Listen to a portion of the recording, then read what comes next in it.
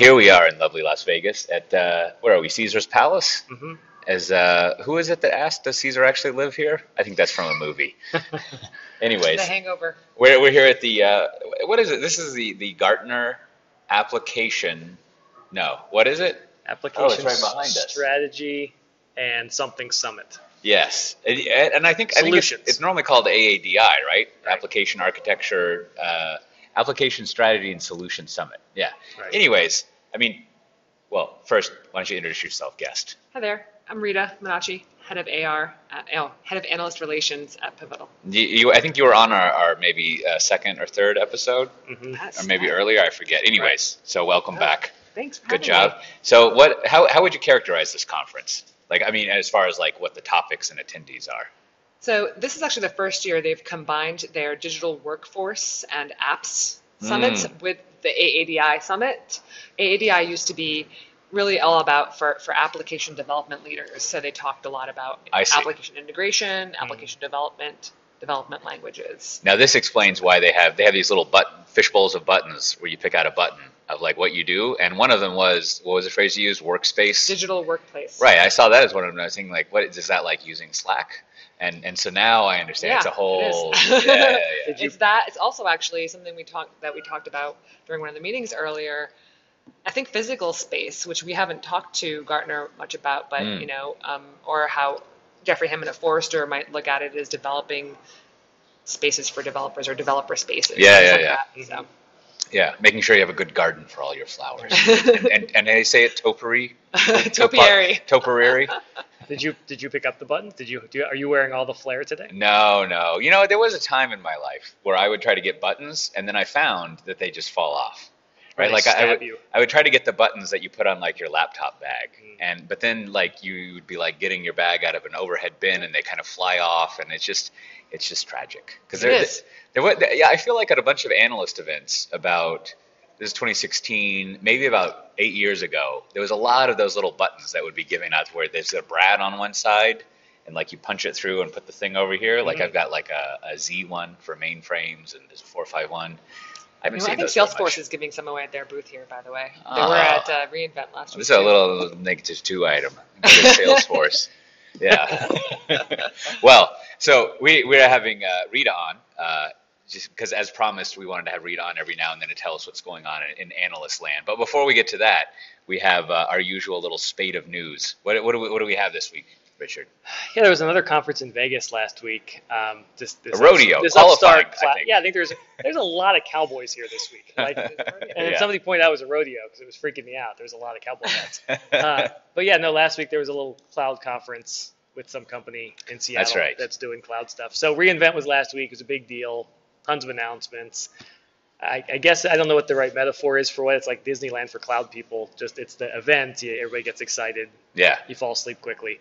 So it was a big deal. Lots of cool announcements. I think it defied any sort of classification. It was just we're going to release a ton of stuff. Expand data and compute instances and app services and deep learning and all these really cool things. But no big theme short of we ship lots of things, which is a theme in itself.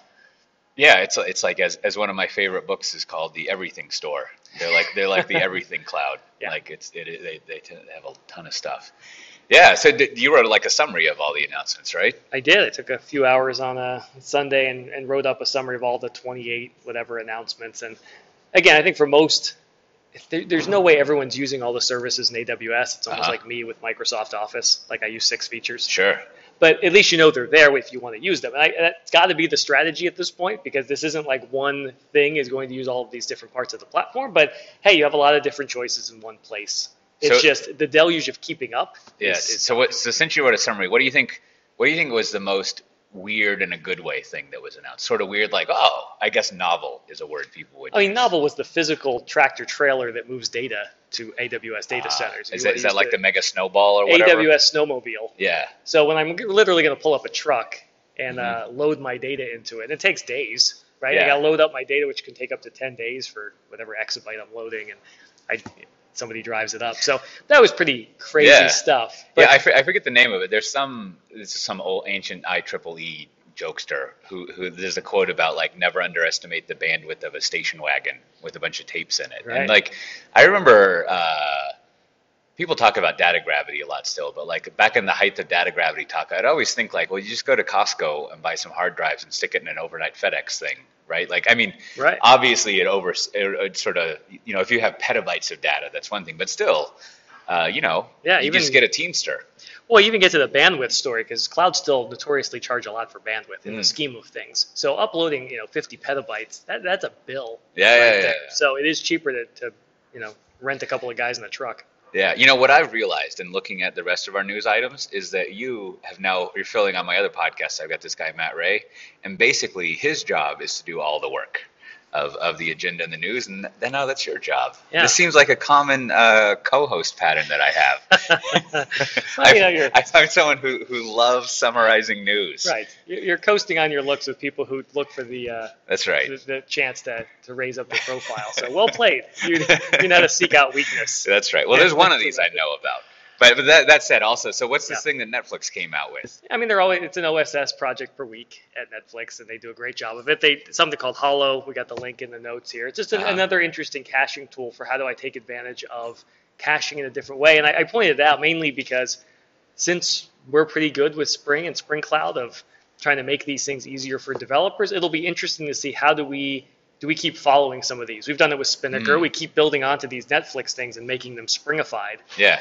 So I guess keep an eye on these, and really the call to action for listeners is if you want these things in Spring, it's good for us to know that, because maybe we would actually prioritize making these into Spring Cloud projects or things. So I guess keep an eye on these Netflix projects, and if they get you amped up, let us know. Yeah, that makes me think. I remember, speaking of the old days of when they used to have pins, like I remember back in the open source days of the mid-2000s, there was always a lot of talk of like enterprises need to get more involved in open source. And I don't know if I really thought about it too much, but like, there's a few other exceptions, but I think Netflix is like the first company that does that, like in a big, impactful way, where a lot of open source software comes from Netflix. Whereas, in let's say 2004, you wouldn't really expect that to happen, right? There were all the vendors doing open source things, and they would always be clamoring for enterprises, as they would say, to get involved, but not really that many would. And there must be other ones that I'm not thinking of, but I don't think it's incredibly shocking. It might be mildly surprising,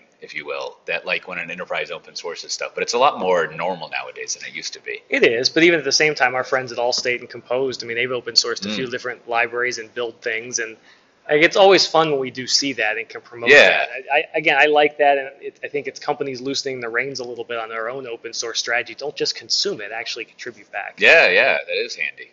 And then there's a new RabbitMQ release out. Yeah, I mean, PCF and Pivotal really doubling down a bit on some of the data services now and into 2017. And RabbitMQ's really gotten a whole nother investment from the company. And so you see a new Java client. And then what I thought was more interesting was there was some new components for things like metrics and performance that can integrate with things like Spring Boot. So if I like the actuator and I hit /health and I want to view, hey, how much memory are things using? Now it can also pull in Rabbit metrics like, hey, how deep is my queue and what's going on there? And in the new PCF version coming out in the next couple of days, we're actually pulling Spring Boot things into the Apps Manager console. So as we have more data available, I think it makes things a lot more interesting when you're doing health monitoring and scaling and what have you.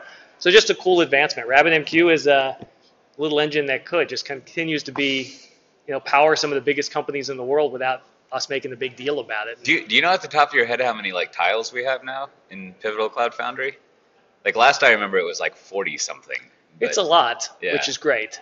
At the same time, part of my job now in marketing is to help people understand when to use each. Yes. Which is a great problem. When you hit the critical mass point of like when do you actually choose among them, that's a great point. And we must have like 4 or 5 data ones, right? Like I mean, I'm kind of, if you mashing queues, I mean queues are sort of kind of data, but like we've got the MyraDB one and Redis, right? Or Redis. We have some Redis. We have some MySQL options. We have.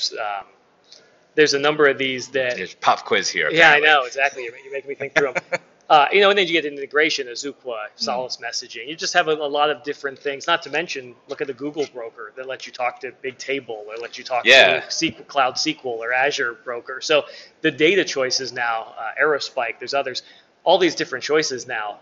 So what do you need when you need a relational database or NoSQL? That's been one of the sort of undercurrent conversations around here at the Gartner conference we're at. I was trying to remember the name again.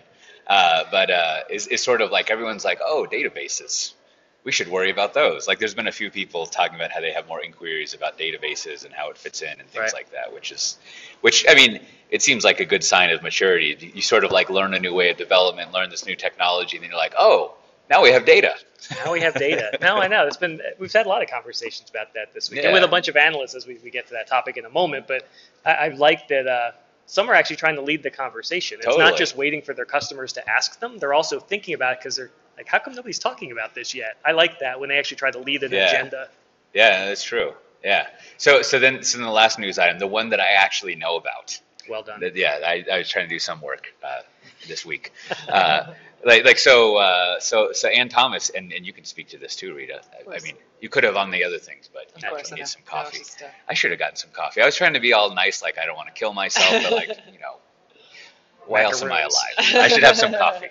Anyways, so she came out with a what's it called, a market guide, and I think obviously from a pivotal perspective, the main takeaway we had is she's recommending doing all new application development in a cloud native style, and to maybe soften even the strength of her language is essentially like you don't need to use JEE. I mean, she was essentially saying that the era of JEE, I still always want to say J2EE, I know, but that the era of enterprise Java was more or less over, and that you should look to do cloud native things. I believe the word obsolete was used. Obsolete.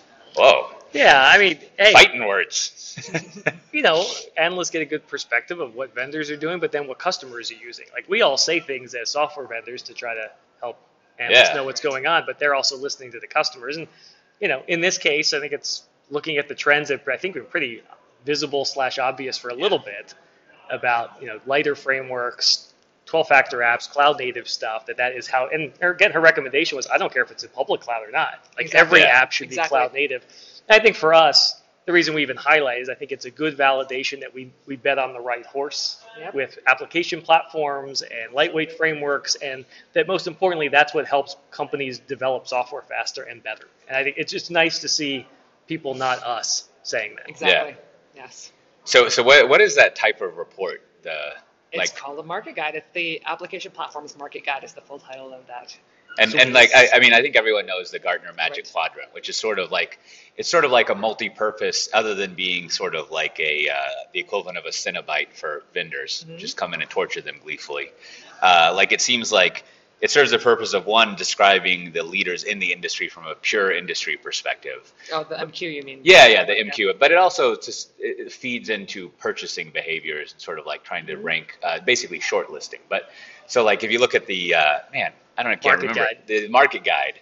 Like, what's the sort of like functional? Does Gartner have a functional explanation for what it does? Yes, they do actually. So they usually do them for markets that are either that no longer require an MQ because the technologies are getting old or they're not being adopted. So markets that are kind of not dying but fading. Steady. Stagnant. Fading. There you go. Not really that interesting. Like ETL.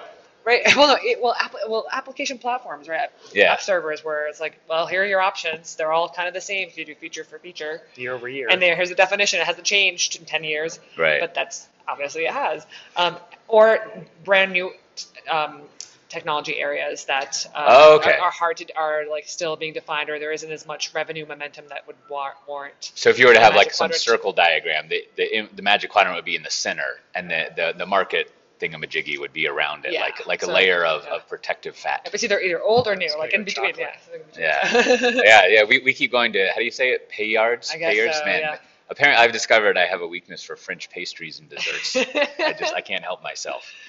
So were we gonna like license that or something? Yes. Yeah. So you'll be able to download that off our website any day. Yeah, we'll have to put a link to it in the show notes. Yes. That's right. Oh, perfect. Yes. Yeah. But it is a good report. I mean, it's a nice overview, and it does like talk about pivotal in it, but it's not like highly recommendation area. No, it's not comparative. It's not a comparative. It's more report. About practices. Yeah, it's like here's the market, here are the changes, the trends in the market, and here are some sample vendors. Right. So it's a nice. Well, so on that topic, welcome back to the podcast. Thank you for having me. It's been great to hang out with you guys in Las Vegas again. Yeah, I think it was probably almost a year ago that you were on last time, and So last time. A year ago. Wasn't it? It was like June. Time warp over there. Only June. Wow. That's great. Time's moving a lot slower than I actually think it is. It was before spring 1. I've still got more time to enjoy coffee. But anyways, so last time you gave us an overview of like what analyst relations or AR does. But like for people who, the one listener out of our many who hasn't listened to the entire canon, and like as I know they all do, like why don't you give us like a little summary of what AR does? Like what's your role around here and sure. In so I mean, ultimately, and I said this last time, I enable. I raise our visibility among a specific constituency, and this is industry technology industry analyst firms, like Forrester and Gartner and 451, Red Monk, Ovum. So those are the folks we work with. And I mean, that's pretty straightforward. Yeah. So I basically make sure that those folks know what we're doing, are up to speed on product versions, like features. That's great. We'll talk later in the show, I think, about what are they being asked about these days. Where 10, 15 years ago, they were like, show me a feature comparison between these two app platforms, and which one should I pick? They're getting different kinds of questions, but I'm digressing. So. But it's not like one analyst. I mean, it's bizarre walking with you here because you're like some mini celebrity that everyone hugs you, and it's freaking me out. But what's interesting though, and I think you've spent so much time this year doing it, is it's not like there's a Rolodex of 4 people that you talk to. And It's like one person at each firm, and I just keep them up to date. In fact, as you're Gartner and you're growing like crazy year over year in analysts and stuff, I think a lot of your job is just keeping a pulse on who covers what, and how do I keep expanding who knows about us, right? Exactly. I mean, for example, DevOps, right? They have a bunch of folks who cover DevOps, and we need to be talking to those folks. So in addition to the guys who cover Pivotal from a pure technology perspective, we need to be talking to the folks who are covering things like DevOps. And there's also the whole CIO practice, the analysts who talk to the CIO audience. And both Forrester and Gartner have these analysts. And we're talking to them because we're pretty close with our CIOs. We listen to them and they listen to us. And as we talked to an analyst earlier today, they're asking a lot of questions that are actually not so much about technology. They're about skills and culture. And that's also a trend I'm seeing with analysts in general, is that again, back in the day when they would just get asked these straightforward technology questions, vendor for vendor, now they're having to talk about the cultural implications of how these app dev paradigms are changing, or having to go to cloud, and what's this agile stuff and stuff like that. So I'm sure it's interesting. More, hopefully. Like it's not just, I don't know, I always thought of analysts as dealing with most of the infrastructure teams and things like that. And so now it just seems like there's so much more about app dev and lifecycle and leadership and DevOps and management. And I think that's exciting, but I'm sure as an analyst, it's like, gosh, it was a lot easier when I just talked about, upgrades to JBoss. Yeah, I mean, there's a role of AR that I think at this conference I've been seeing more, which is that you're kind of talking about, which is the you should be talking to these people, right? Yes. Like there's almost there's many parts of AR as far as I understand it, but there's a fair amount of the transactional part of like if you've got like person talking to the analyst and the analyst. I'm wildly moving my hands around for the people who can't see it, but it's sort of like this person has a question for that person, and you can kind of facilitate and hook that up or whatever. So it's like very pat and dry. But then there's another thing that I think as a new field comes about and people are interested in it, like you kind of just like move around and be like, oh, these two people should be talking and we should talk to those people. Like we just had a meeting with someone that was basically that. It was like, this person covers something you guys seem to be big into and you haven't really talked with them before, so you should go talk to them. Exactly. which is nice. Seriously, I could sit and just mine the firm's coverage and be like, we could talk to them about this, or this. I mean, really, right down to, you mentioned RabbitMQ.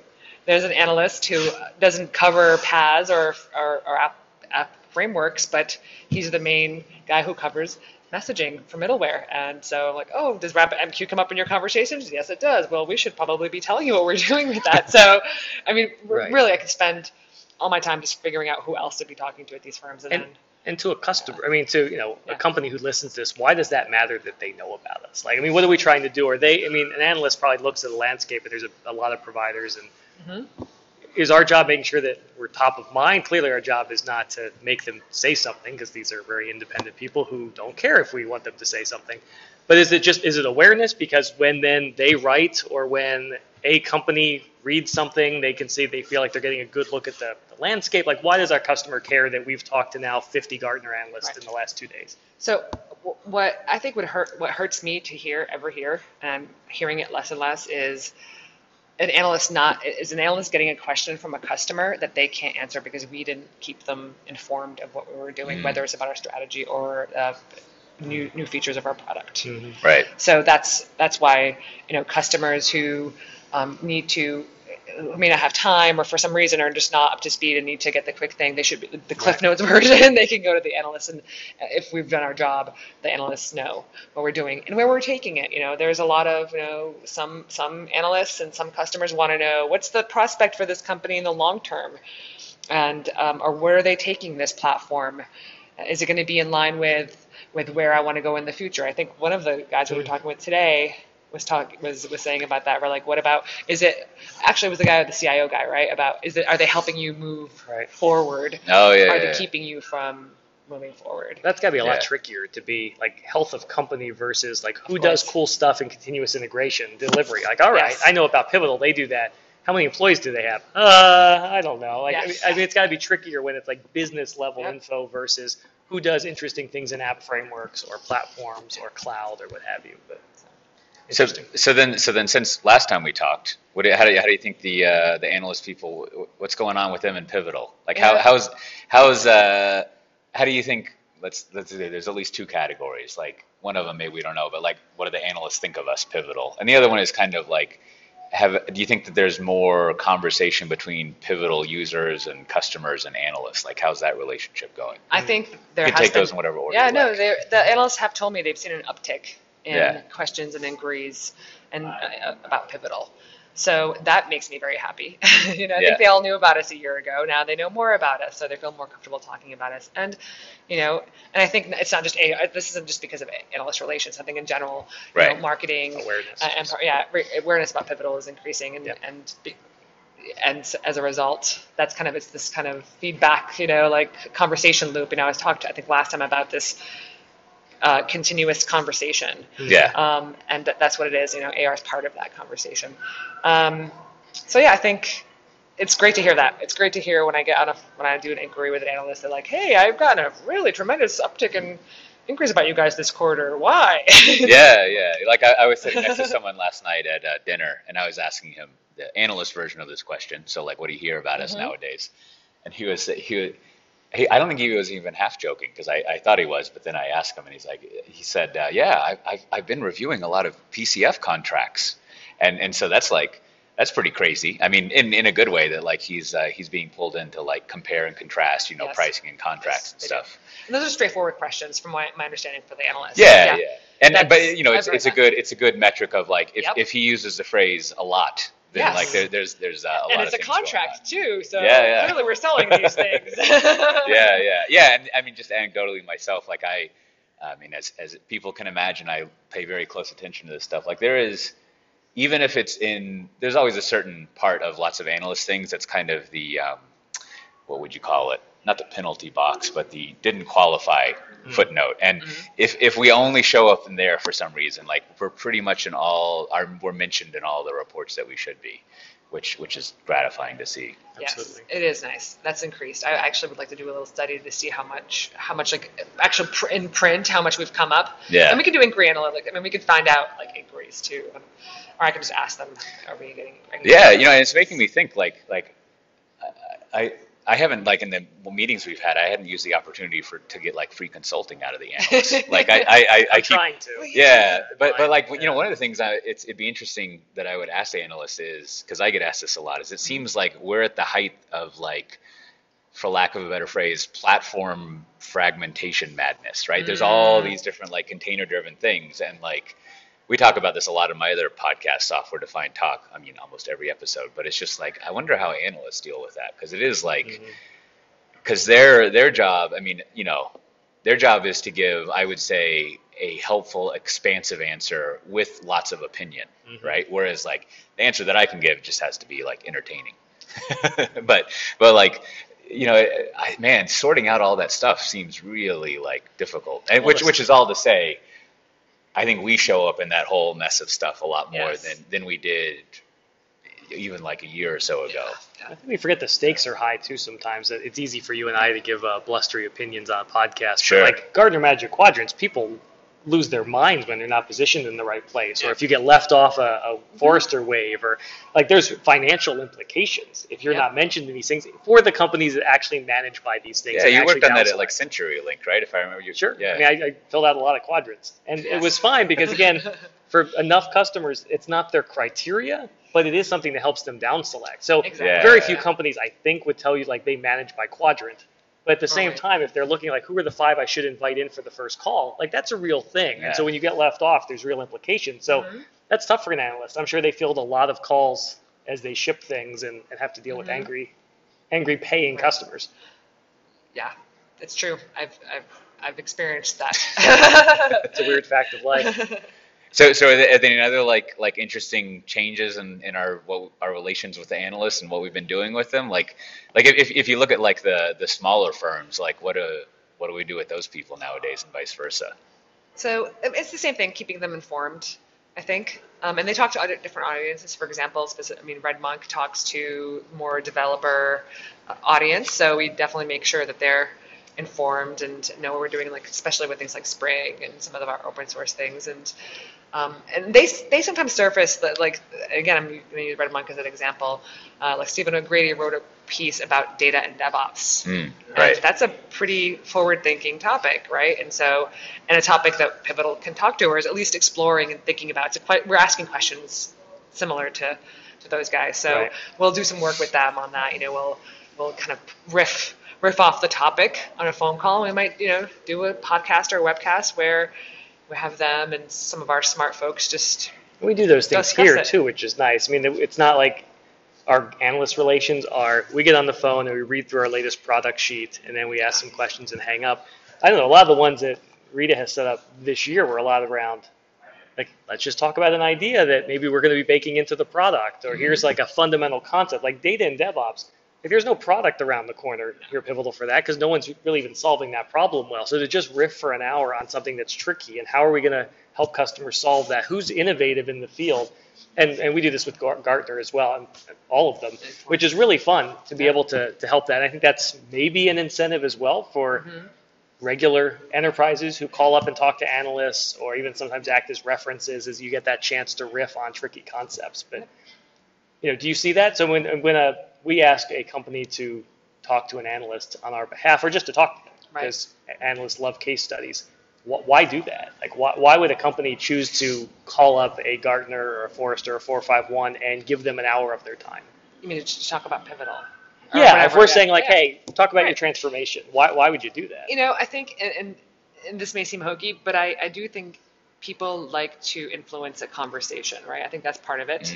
I think it helps position them. Actually, and the more kind of self-serving thing is if you are an enterprise who wants to be seen as, not only are you going to be able to survive some disruption from more agile competitors, but you're ahead of the game, you're forward thinking. This is a great way to do it, right? This is kind of the first. This is like the first line, right? And then of course press and all that stuff. It's just hard to argue with that. I mean, when Doug is in the New York Times talking about the Allstate transformation, like that's a real thing. And when you're in a Forrester report, and that becomes material to your business, right? Like those are real things when you're listed in analyst reports or press. Because you know what, that's an interesting place I might want to work. And if you're a job candidate, I mean, among many reasons, I'm always weirded out why, to use a phrase again, enterprises don't talk more publicly. I mean, I know there's always like procurement reasons and stuff like that, but then it's also like, it's my observation is that like those IT people, whether they're leaders or not, who like talk more publicly end up getting better jobs or promotions or career or whatever. And so it seems like, and I mean, I have to imagine like if you're not someone who like has chronic has to publish all the time, scoliosis or whatever, that like how do you build up any sort of like fame other than code, right? Like you could do some, but like you need some hook of like why you're valuable and interesting. So it seems like, of course, you don't want to like be excessive about it, but like any opportunity you get to talk about, at the very least, how you succeeded, or even better, how you failed and then succeeded, how were you like accomplished? Would be great. How were you led a transformation, for example, since that's the buzz phrase du jour right now, digital transformation. Yeah. That's what it is. And yeah, so I mean, I think number one, I think I answered that backwards, right? My first answer would be this is a great way for our customers to be showcased as vanguards of their industry. And I use that word a lot because I do, and I think the analysts, I've had analysts say that to me about our customers. They're ahead of the type A organizations that the firms talk with. Yeah. So why wouldn't you want to be positioned as that? It makes you look like, I mean, whether it's for just profile, but also for business. You want the people who are interested in your business to know that this company is not going to lose revenue or lose market share, or they're not in trouble. They know what's up. They're going to survive, and they're not just going to survive. They're going to thrive, and that's another thing that we talk a lot about in digital transformation. It's not just about surviving anymore. It's about thriving. So it's fun to trace through those two areas, like the technology and the culture stuff. Mm-hmm. So I have two more like technical. I'm sure we'll I shouldn't reuse my metaphors. I'm sure we'll stumble onto other topics, but so there's two more little technical things if I want to talk about. One of them, we have Tony from Home Depot here. He's giving a talk here, and he's been hanging out with us very nicely, and we were talking about how what you do in one-on-one meetings, just comparing notes. And so I was curious to hear your answer. So at an event like this, there's often a giant room with a bunch of tiny, painfully small round tables, and they've got numbers on them, and you're waiting for someone to bring you delicious food, but it never comes.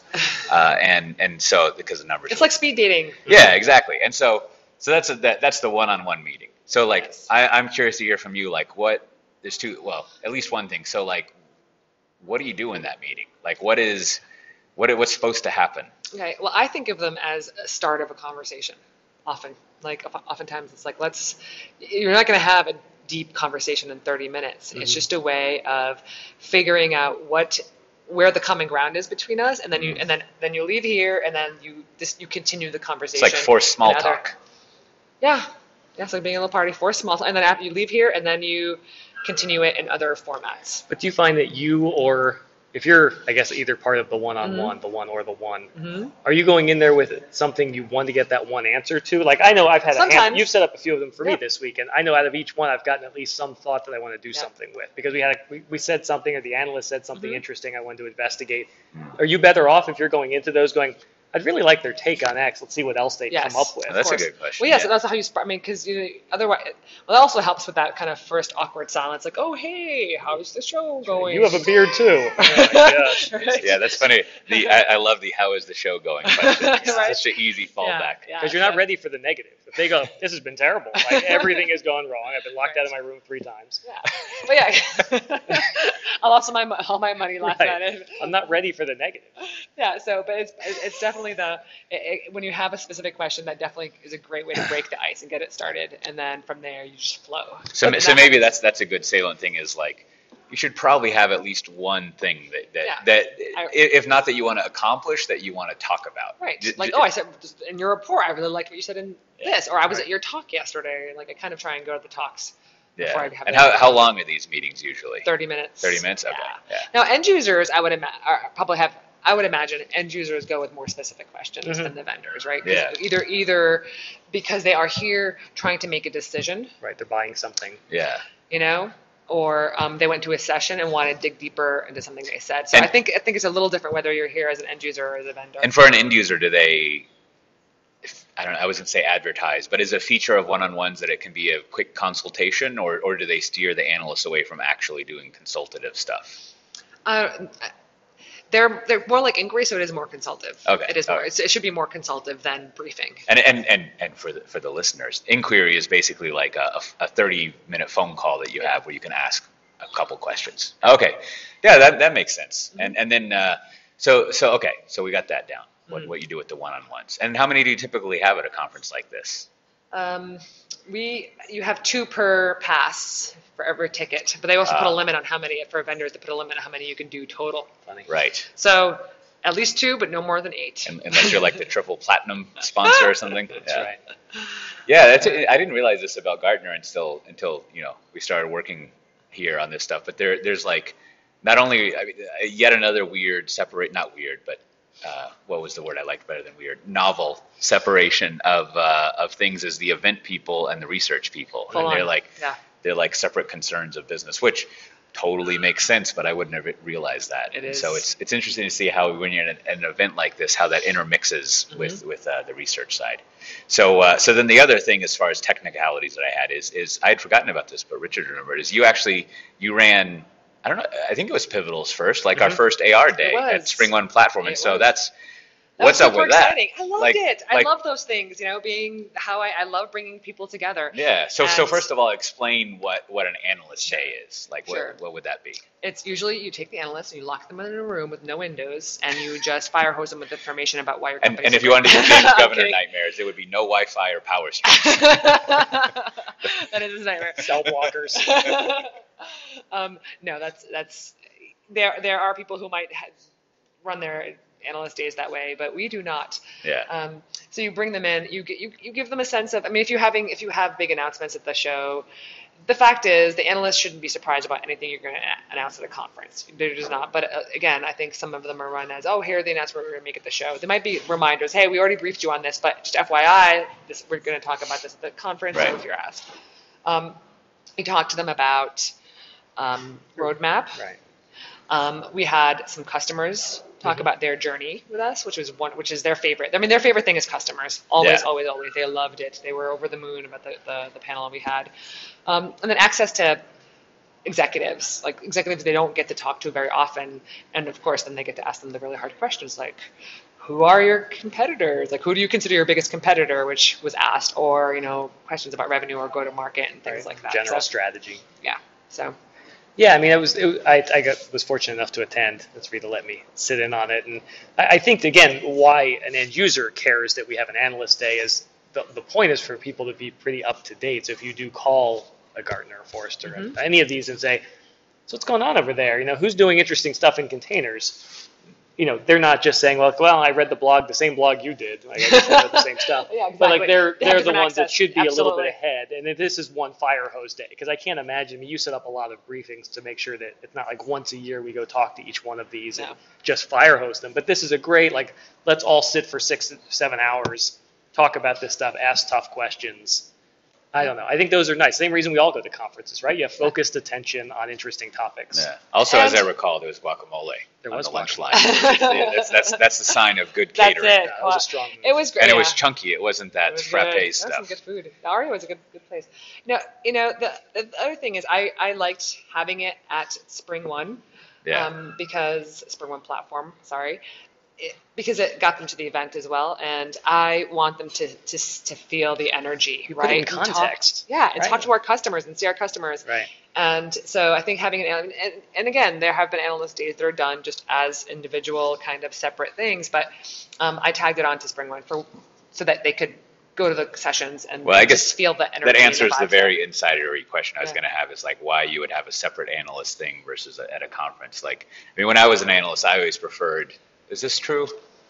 I pretty much always preferred having it at a conference, right? Because you could go to the conference. Exactly. Yeah. Right. And it's not 2 trips. Yeah. I mean, these people travel a lot. Yeah. Right. There were some exceptions. Like I remember IBM had their big. Everyone would call it the Mills event, but like there are back when Steve Mills ran software and everything. There are some that are nice in the sense that the vendor is so huge. Right. That still happens. Yeah. It still happens. And the big vendors do that. They'll do their 1 or 2 day. Well, the other thing I saw you did a lot of, again, it's your matchmaking skills, I guess, but the analysts were also trying to double dip and not just sit here for an analyst day, but then they would go off and grab the custer who presented a talk and go spend a half hour with them, just peppering them with questions because they wanted to get a case study. So I guess, my question for you is, do the analysts typically make themselves available to the conference when they're done? I mean, James Governor spoke and did a great job.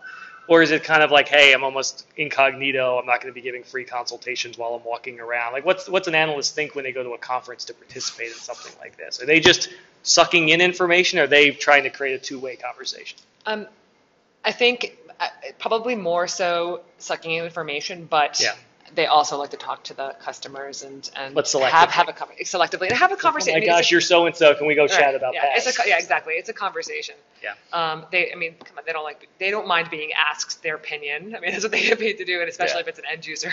So, but mostly they're there to get the information. And in our case, a lot of that information was being parsed by our customers, which was really great.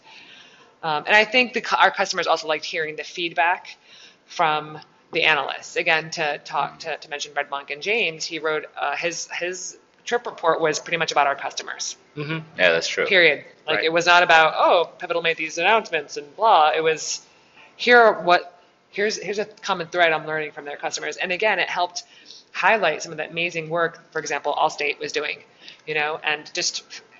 Well, I mean, that's why I remember we spent virtually no time on competitors in this chat. Even when people ask, you'll give an answer, but we didn't spend Analyst Day bashing competitors. No. Instead, it's like, here's some really great customers. Here's some really cool product plans. Here's what's already working today. I like that vibe versus let's try to be defensive about our spot. Yeah, there's a set of questions of like that analysts ask that I always think is sort of like, well, I don't want to do your homework for you, right?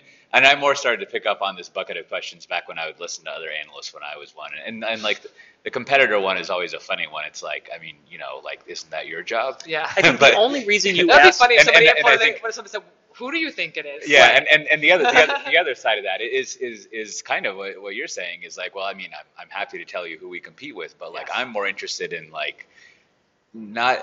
I mean, obviously it's interesting to know about who you think the competitors are, but like from the perspective of the full title of an industry analyst, I'd be really interested to hear your framing of how you think the industry is, right? And so like, and also, I mean, I'm also always overly hyper aware of. I don't know how to categorize this in a word that's like rated G, but like analysts who are kind of like screwing with you, like they're intentionally like. They want to be provocative. Yeah, it's like make you uncomfortable. It's like the reporter side of being an analyst, where they're trying to kind of like get you off your whatever and look behind the curtain, which is totally fair game. But I always feel like the competitor one is a little bit of that, right? It's just like. But to that point, I think what you said is important because if I ask a software vendor who your competitor is, and they go, we don't really have one. We're defining a market. Then, I'm sell right now. Like this company is totally like wrong answer. So I think there's some truth to why you ask that, but I think the key would be this is why, and let's keep moving. Yeah. Because we don't. Yeah. So that's what I was trying to get to. Is there's a series of Admiral Akbar to traps that like questions analysts have where like if you don't know, it's not always this, but I'm always on guard that it's like this encoded way of seeing if you're giving honest answers. And like, so if you say we have no competitors, and it's sort of like they can go into like, treat the witnesses hostile. They'll tune out. And they'll tune out. Or if they accidentally say their biggest competitor is also one of their partners and we're all in the same. You know what? No, you're not at partners. They're actually trying to kill you. Let's just be honest. So then the final question I had is, let me make sure this. Oh, there. See, I'm doing this on my phone, as you can tell, and I forgot to turn off the what do you call it? Locking screen. Yeah. So it's always freaking me out. I should do better work. So finally, if people, whether we have a variety of audience people, whether they're people who work at Pivotal or they're prospects or customers, if they wanted to like, what would be like the speaking of, what did you call shortlisting? You had a good phrase for it that was like down selecting. I like downdrafting. That's my band name. Exactly. So what would be the way that you would help people down select the analysts that they should talk to? Like if they just, like what are like 3 or 5 or however many you feel like you should answer. I'm sure there's just one you would like them all to talk to, but you want to be polite. But like who would you point them towards? Or are there specialties? Say, look, if I want to talk about X, I would steer you here. If I want to talk about this topic here, or do you not even think that way? No, I actually don't think that way. I think it depends on the company and what you want to learn about. There's some, the 2 biggest firms cater to the same audience, right? They just do. Forrester and Gartner have the same, and oftentimes companies who are clients of Forrester are also clients of Gartner. So if you're a large enterprise, you are likely talking to those folks. Right.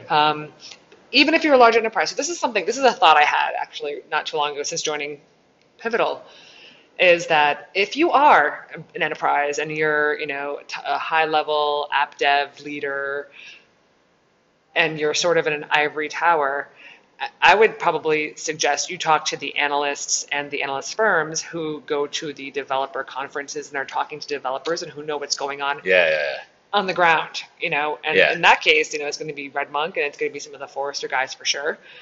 They go to these events. I know that for a fact. Because I follow them on Twitter. So follow them on Twitter, and then you can get a sense. So that's one of the things that I kind of think about is, if you're in an ivory tower, I'm not saying your listeners are. Why would you want to talk to somebody else who's sitting in an ivory tower? You should be talking to the folks who are out there talking to. That's an interesting to your devs. Interesting, helpful point in the sense of you can use analysts to jump down the hierarchy. And I guess it would go the other way, although usually if you're at the bottom of the hierarchy, you don't have the funding to do it. But you can basically use it as a wormhole to like go up and down the kind of hierarchy. What are my developers doing? What are they thinking about? What are the new technologies that they're hot on? What makes them happy or productive, right? Mm-hmm. Those are the things that the folks, like I said, that are going to the developer conferences are learning. Yeah. Because they're not just talking to other people like you, right? Yeah. You know, who you're trying to differentiate yourself from. Yeah. Right. So that's one thing that I would consider when you're wondering. And then for example, like Red Monk's model is they blog. They don't have you don't have paywalls, so you can always read their stuff for free, which is always wonderful. And they do webcasts, things like that. So and then I think 451 also often publishes free research. From some of their opinion pieces. They'll put them out for free for a little while. I know like there's a Nick Patience piece on digital transformation. Oh yeah. That was free for a while. That was really a great piece to read. It's like why do digital transformation? And it was a really good and anybody could download it for a little while. And same thing with Ovum. I think they also do. Michael Azoff had written a piece about cloud native security.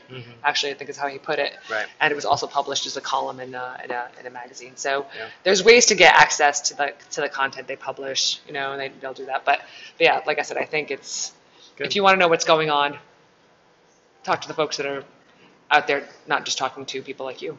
Yeah, that makes sense.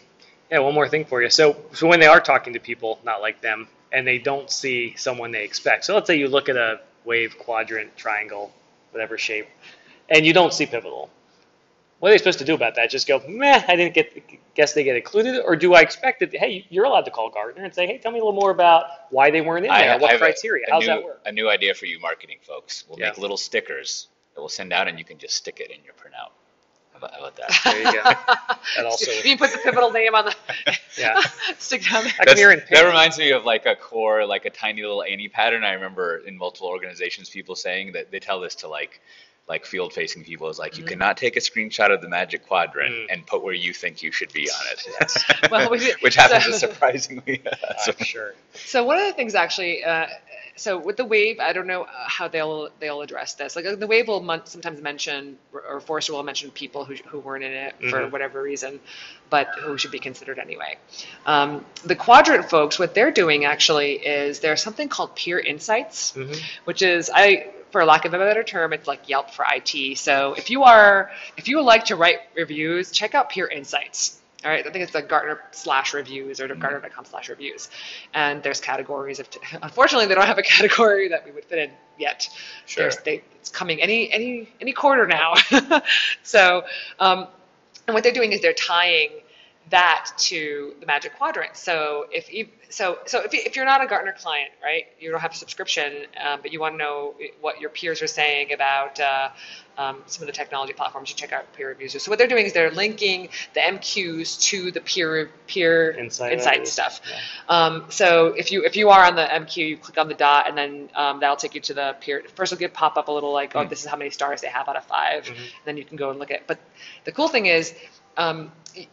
That will also take you to the Peer Insights page for that category. So if you're not in the MQ, and you have enough reviews in that category, you can learn about that. So for example, they can, if they do end up like in the APAS Peer Insights section, there might be a bunch of Pivotal reviews posted on there, and they can learn about Pivotal that way. Even though we're not in the APAS at the moment. Exactly. Right. So I mean, I'm just using that as an example. They don't have a PAS section and is that that company they bought? Like I even think maybe they're in Austin, but Gartner bought some company that was like user review thing. I'll have to go look that up. Yeah, check that out. Yeah, so that's exciting, and I think it was a good move for Gartner to do that. Because they need to. How do they stay relevant, right? Like back to the Ivory Tower conversation. Right.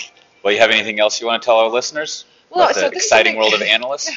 Well, something I've been thinking about specifically since joining Pivotal and just hearing the different kinds of conversations is that the industry analyst, so for years they would get calls asking about like feature to feature comparisons on things, and those are easy black and white kind of thing. Okay, but with these changing paradigms, right, of how to develop applications or run them, cloud architectures, microservices, they're getting a lot more questions about culture, which, is, I don't want to say that it's outside of their comfort zone, but it's not they're not used to talking about those things, right? So these are new things. So it's always interesting to see what kind of advice they give in that, right? Yeah. And and the thing is, I think they just need to hear more from end user organizations and customers about the cultural changes they went through or what they had to do to get to change the people and the process aspect of the.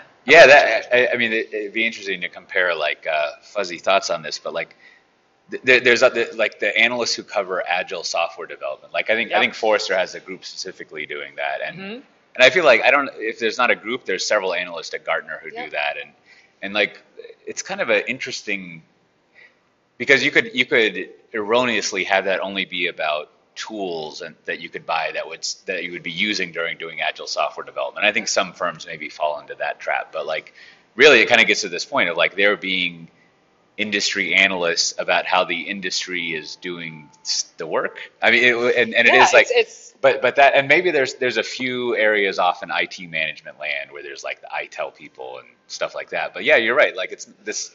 I don't commonly think, aside from what I was just saying, of analysts covering the how you use stuff so much. Yeah, and this is why I think it's even more important for them to be talking to end users. Yeah. As a matter of fact, right? Because it's not just here, pick this tool because you need to do this. This is they're hungrier even more now to hear how people have done it, so they can go back and say, here's how.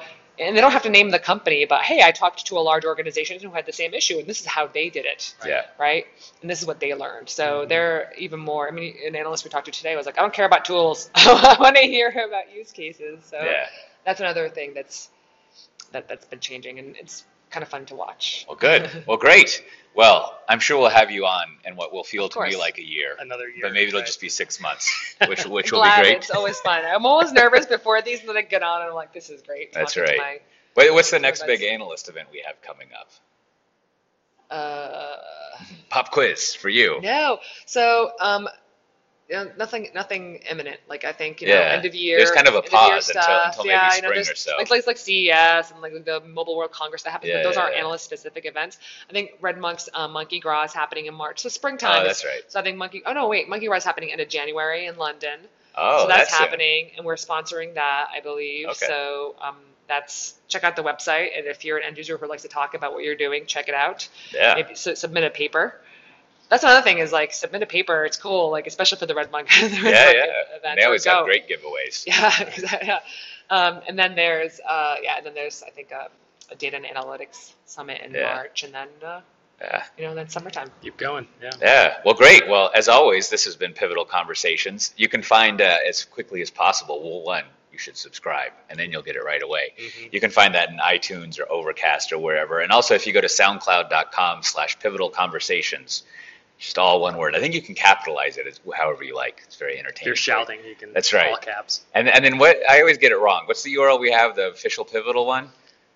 Well, pivotal.io/blog. Yeah, or podcast or.